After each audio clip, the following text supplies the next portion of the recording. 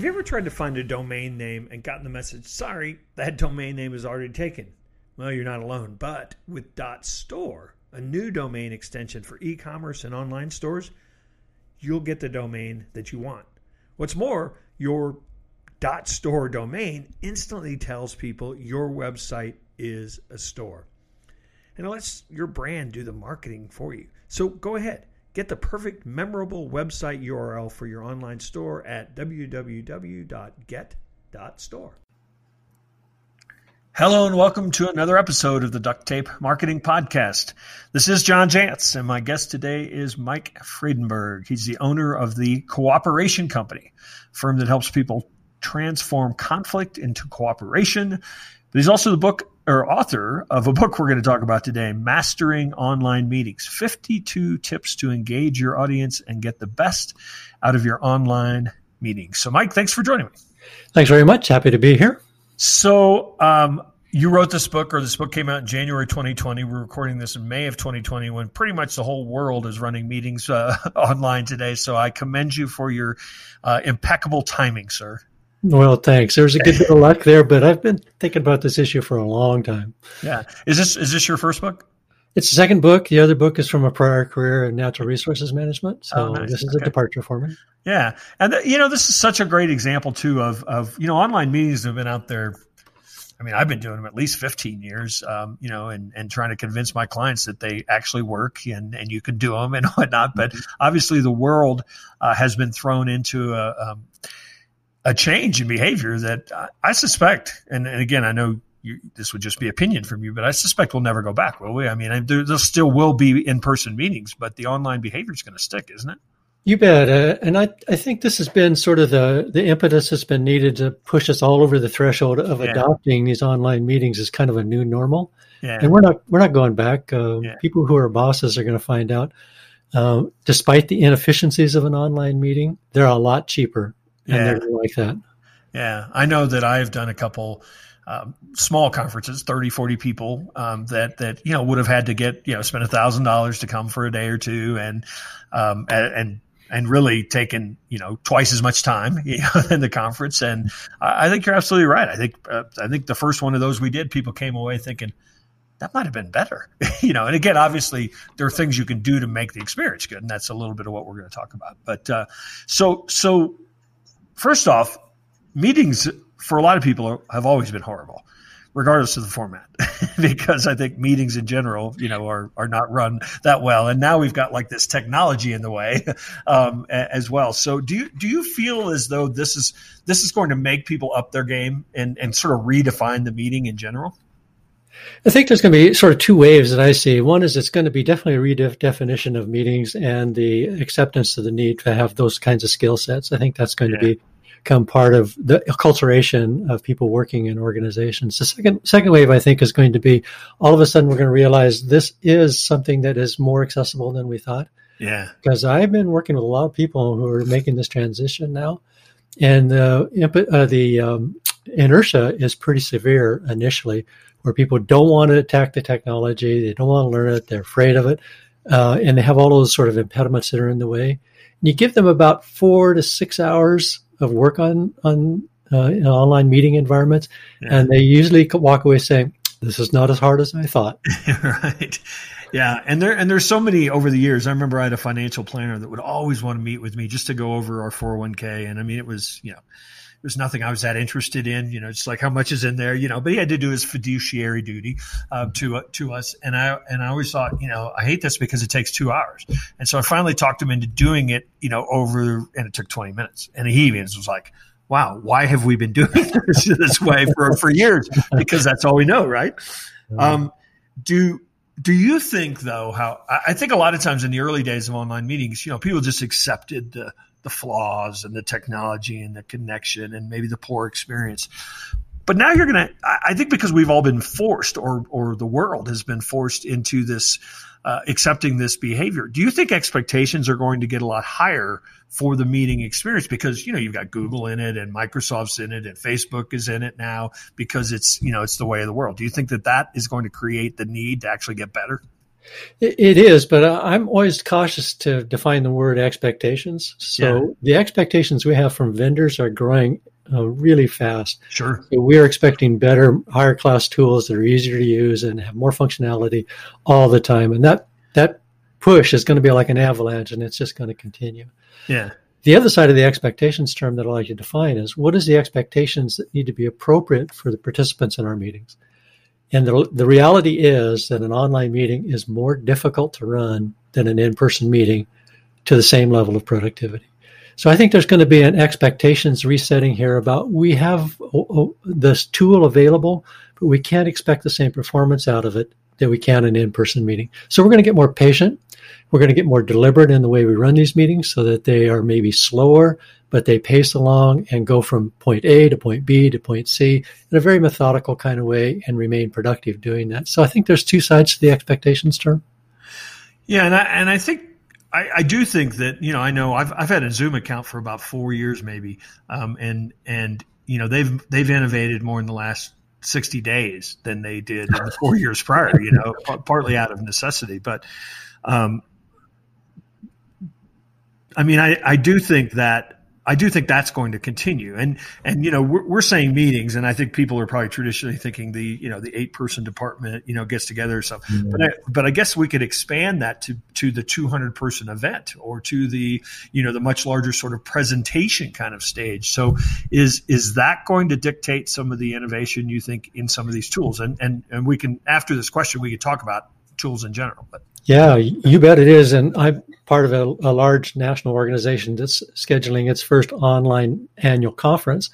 That annual conference usually draws 800 to 1,000 people. So we're trying to figure out how to do that right now. So there's all kinds of innovation occurring, not only with the use of the technology, but how we as meeting planners structure the events so they stay relevant, engaging, provide value to the people who are going to pay whatever registration fee occurs.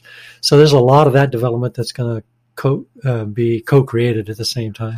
Yeah, and I think we'll have to experiment with what works and doesn't work. I mean, I don't think there's a roadmap for it, and we're in some undefined waters maybe.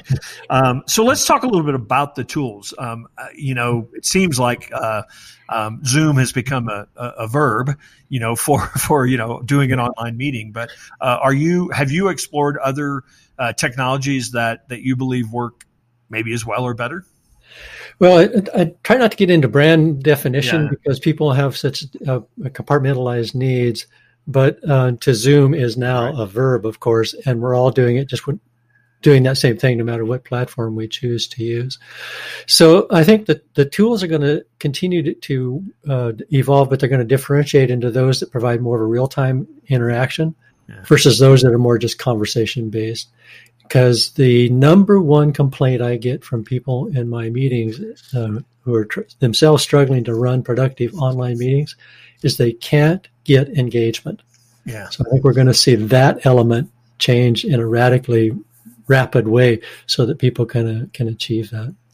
Yeah, you think about some of the, the conference call, kind of meetings. I mean, everybody just checked out. They're doing the dishes, they're around, the house. So obviously engagement. Keeping people engaged is much harder in that environment, I know. So if I'm an online meeting leader or one of these webinar presenters or maybe even doing keynote, speeches for conferences, are there some other tools I need to think about besides, my earbuds and my laptop? You bet. I'm a really huge fan. So here comes the facilitator speak. I'm afraid I'm going to drop these terms on you. So there's synchronous meetings and asynchronous meetings. And the synchronous meetings, of course, are those that are ones that are in real time and in person, whether they're mediated by a Zoom platform or not.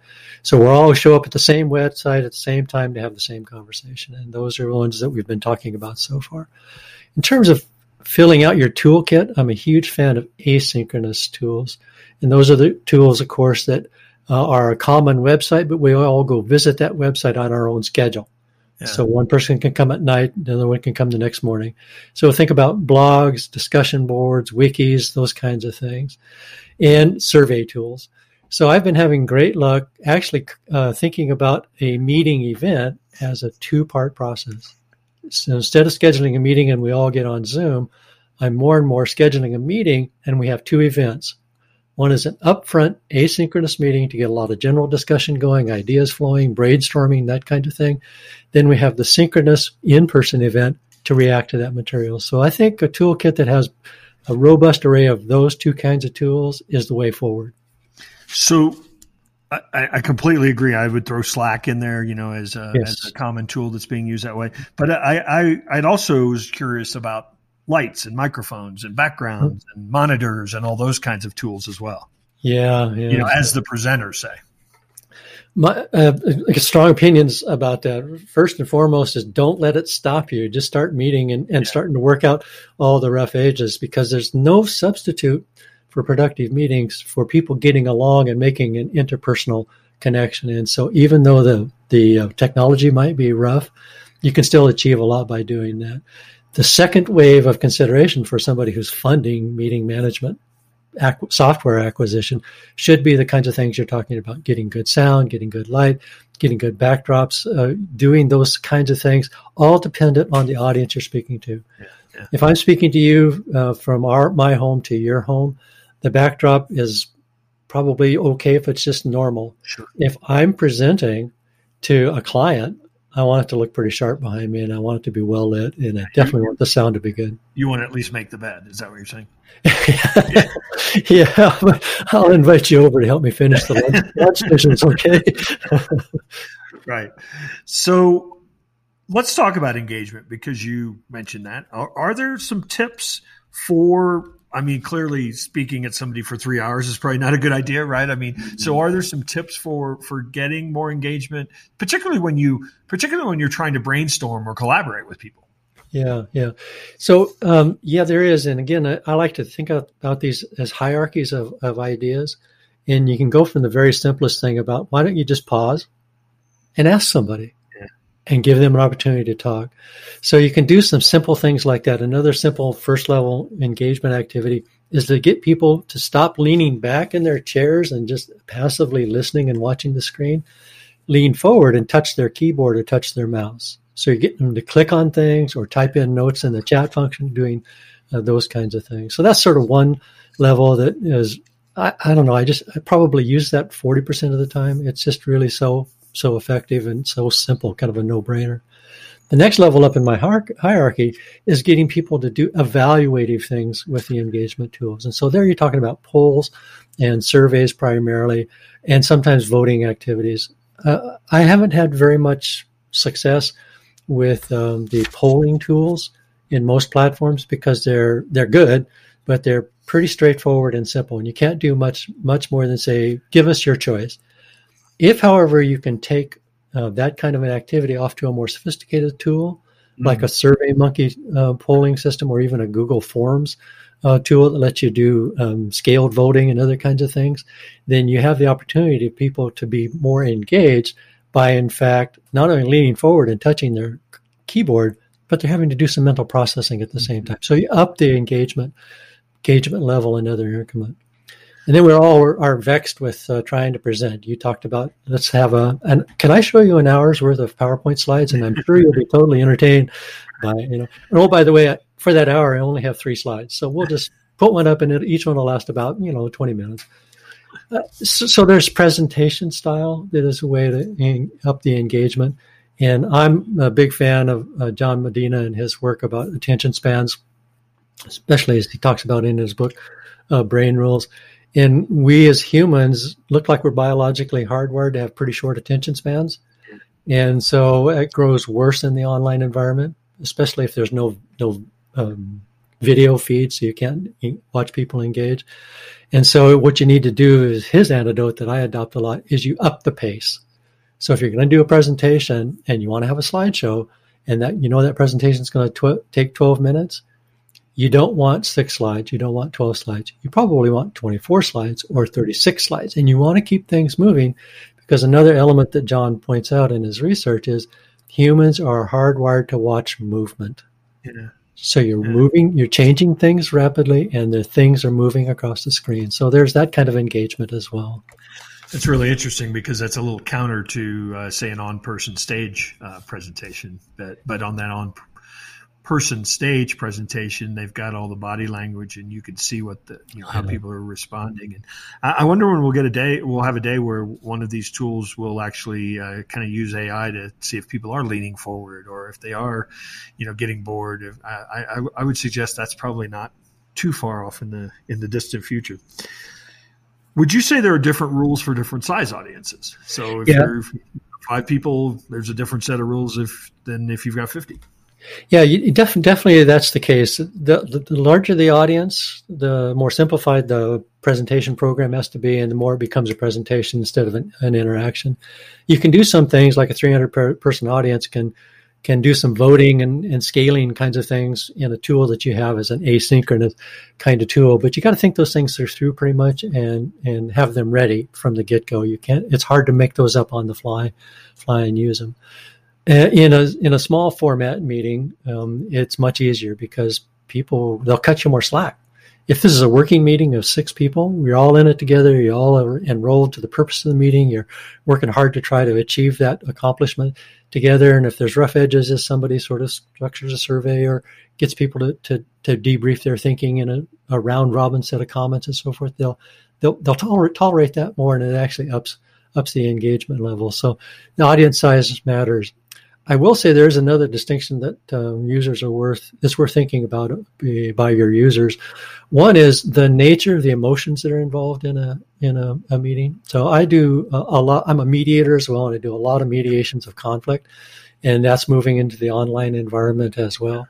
And when the emotions are elevated, and people have this huge fear that they're about ready to make a decision that has negative consequences to themselves because they're negotiating something that's been a difficulty for them for maybe years before you get to be the mediator, then that takes a really close, small, intimate online meeting to make it work. So emotional scale is another element that I pay attention to in designing a meeting. Do you want to know the common thread between one of the greatest soccer players, Cristiano Ronaldo, Grammy Award-winning artist Khalid, world's biggest YouTuber, PewDiePie, and the global airline, Emirates? They all trust and use the new .store domain extension for their online stores. A .store domain name tells people your website is a store. Plus, the word store is globally recognized, so it lets you create an e-commerce brand wherever you go. Join over 330,000 other store owners like you and trust and use the .store domains. Visit www.get.store and find your online store domain today. Where do you come down on recordings? So obviously all this technology allows us to record these things and people can view them afterwards. But as hard as it is to sit through a 60-minute meeting, I find it much harder to sit through a 60-minute recorded meeting. Is there a way to use what's gone on in the meeting so that other people can share it? Is there a more compact way, I guess, or more direct way to get people who were not able to attend the meeting to participate? Yeah, and it all comes down to editing. And I've had luck with 2 kinds of editing. One is I know my program, and so I'll do an hour program, and I know what my teaching points or my talking points or discussion points need to be. And so I'll just take it on my shoulders unilaterally to say, because I have a perspective on that, I'm going to edit an hour down to 20 minutes, and we're going to hit those highlights. The other way I've done it that's actually been more successful from a client perspective is we do the event, whatever that looks like, and then I ask the participants, what's the largest 3 key learnings you got out of this, or the 6 things that your colleagues who weren't able to attend most need to know, and then we edit to that script. Wow, yeah. Yeah, so that goes kind of to one of my last points is, are there tools? I find in some of the meeting tools or meeting platforms, there aren't a lot of great collaboration tools. You already alluded to how some of the polls, but let's say we're really trying to work on a script or we're trying to work on a document or something, together. Have you found there are some tools that work better either synchronously or asynchronously for those kinds of collaborations? Yeah. Oh boy, I got favorites here. So Okay, that's it. A lot of times people just want to hear what's one that works for you. So that's okay. Well, I'll give you two bits of advice. One's a generic, and the other's very specific. The generic bit of advice is invest and learn how to use with great sophistication co-authoring tools. Yeah. So you can get into Google Docs or some platform that lets people simultaneously develop a document. That is so powerful and so helpful. So that's the generic advice. Find some co-authoring tools that are appropriate for your situation. The specific advice is, let me do this by giving you a pop quiz. So would it, as a person who's probably run a number of meetings, would you find it useful if there was some way to stuff a flip chart into one of your online meetings? Yeah, absolutely. Yes. Yeah, there is. And that mechanism is to buy a piece of mind mapping software. Mm-hmm. Because there's nothing I found that's as close of an equivalent to a flip chart than using a mind mapping software in an online meetings, especially if you can buy a package that has co-authoring capacity, and many of them do. With mind mapping, you can do pretty much all the functional things that we facilitators do with a flip chart. You can brainstorm, that means write ideas down. You can organize them. You can rank them. You can scale them. You can fractionalize them into subject subheadings that matter. You can take notes on them. So that's definitely worth a time and money investment, is to get some good mind mapping software. Yeah, so then you could actually there's a lot of that's online now. Or either way, you could actually you're just suggesting you screen share that. Yeah, that's even more effective.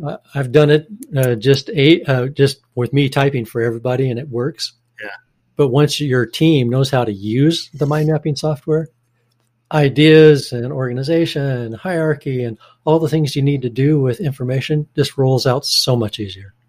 All right. So my last question is, how do we get better at this? How do we find out what's working, what's not working with people? I know you can ask simply, but, is there sort of an evaluation process that you've stumbled on to help get better, help you improve your meetings? My approach is a little bit learn as you go. So I'm a big fan of being an early adopter of multiple choices and then weeding out the ones that are not a good fit to you. It's because the hype from marketers is appropriate and helpful, but the proof in the pudding is the tool a good fit and can I use it? I also encourage people to think about reframing their attitude about it as well. Most of the people I coach who are getting into these online meetings express frustrations about the technology and how difficult it is to use. And I like to reframe this into an opportunity statement. With these online tools, we have the opportunity to create efficiencies at a distance. So think about reaching out to the whole world to talk to people that was not available before. And we have the opportunity to reach out to greater collaboration breadth. So we can invite more people with specialized skills to our meetings. We can invite more different kinds of stakeholders. Yeah. We can do those kinds of invitations that make our work richer and actually more durable in the long run. So I like to recast it as this is an opportunity in disguise here. Yeah, I run conferences and things for a network of consultants that I work with. And you're absolutely right. I mean, I have a lot of people that would love to come speak to this group. But the fact that they'd have to get on an airplane, spend 3 days makes it much, much more difficult. But if I ask them to spend an hour, talking to some people about some ideas that they have that, we'll just send them an invite to it. It's hard to say no to that for a lot of them because they want to anyway. And so it really does. It opens up some real doors. You're absolutely right. So I guess I'll end with, I've been asking a lot of people this question. Do you think that the large conference, the jump on a plane to make a sales call, I mean, do you think those days will ever come back?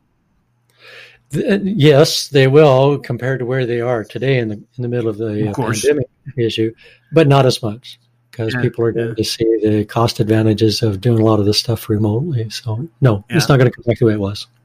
I wouldn't be surprised if some large organizations are looking at their 5,000 person office that's sitting empty right now thinking maybe we don't need that.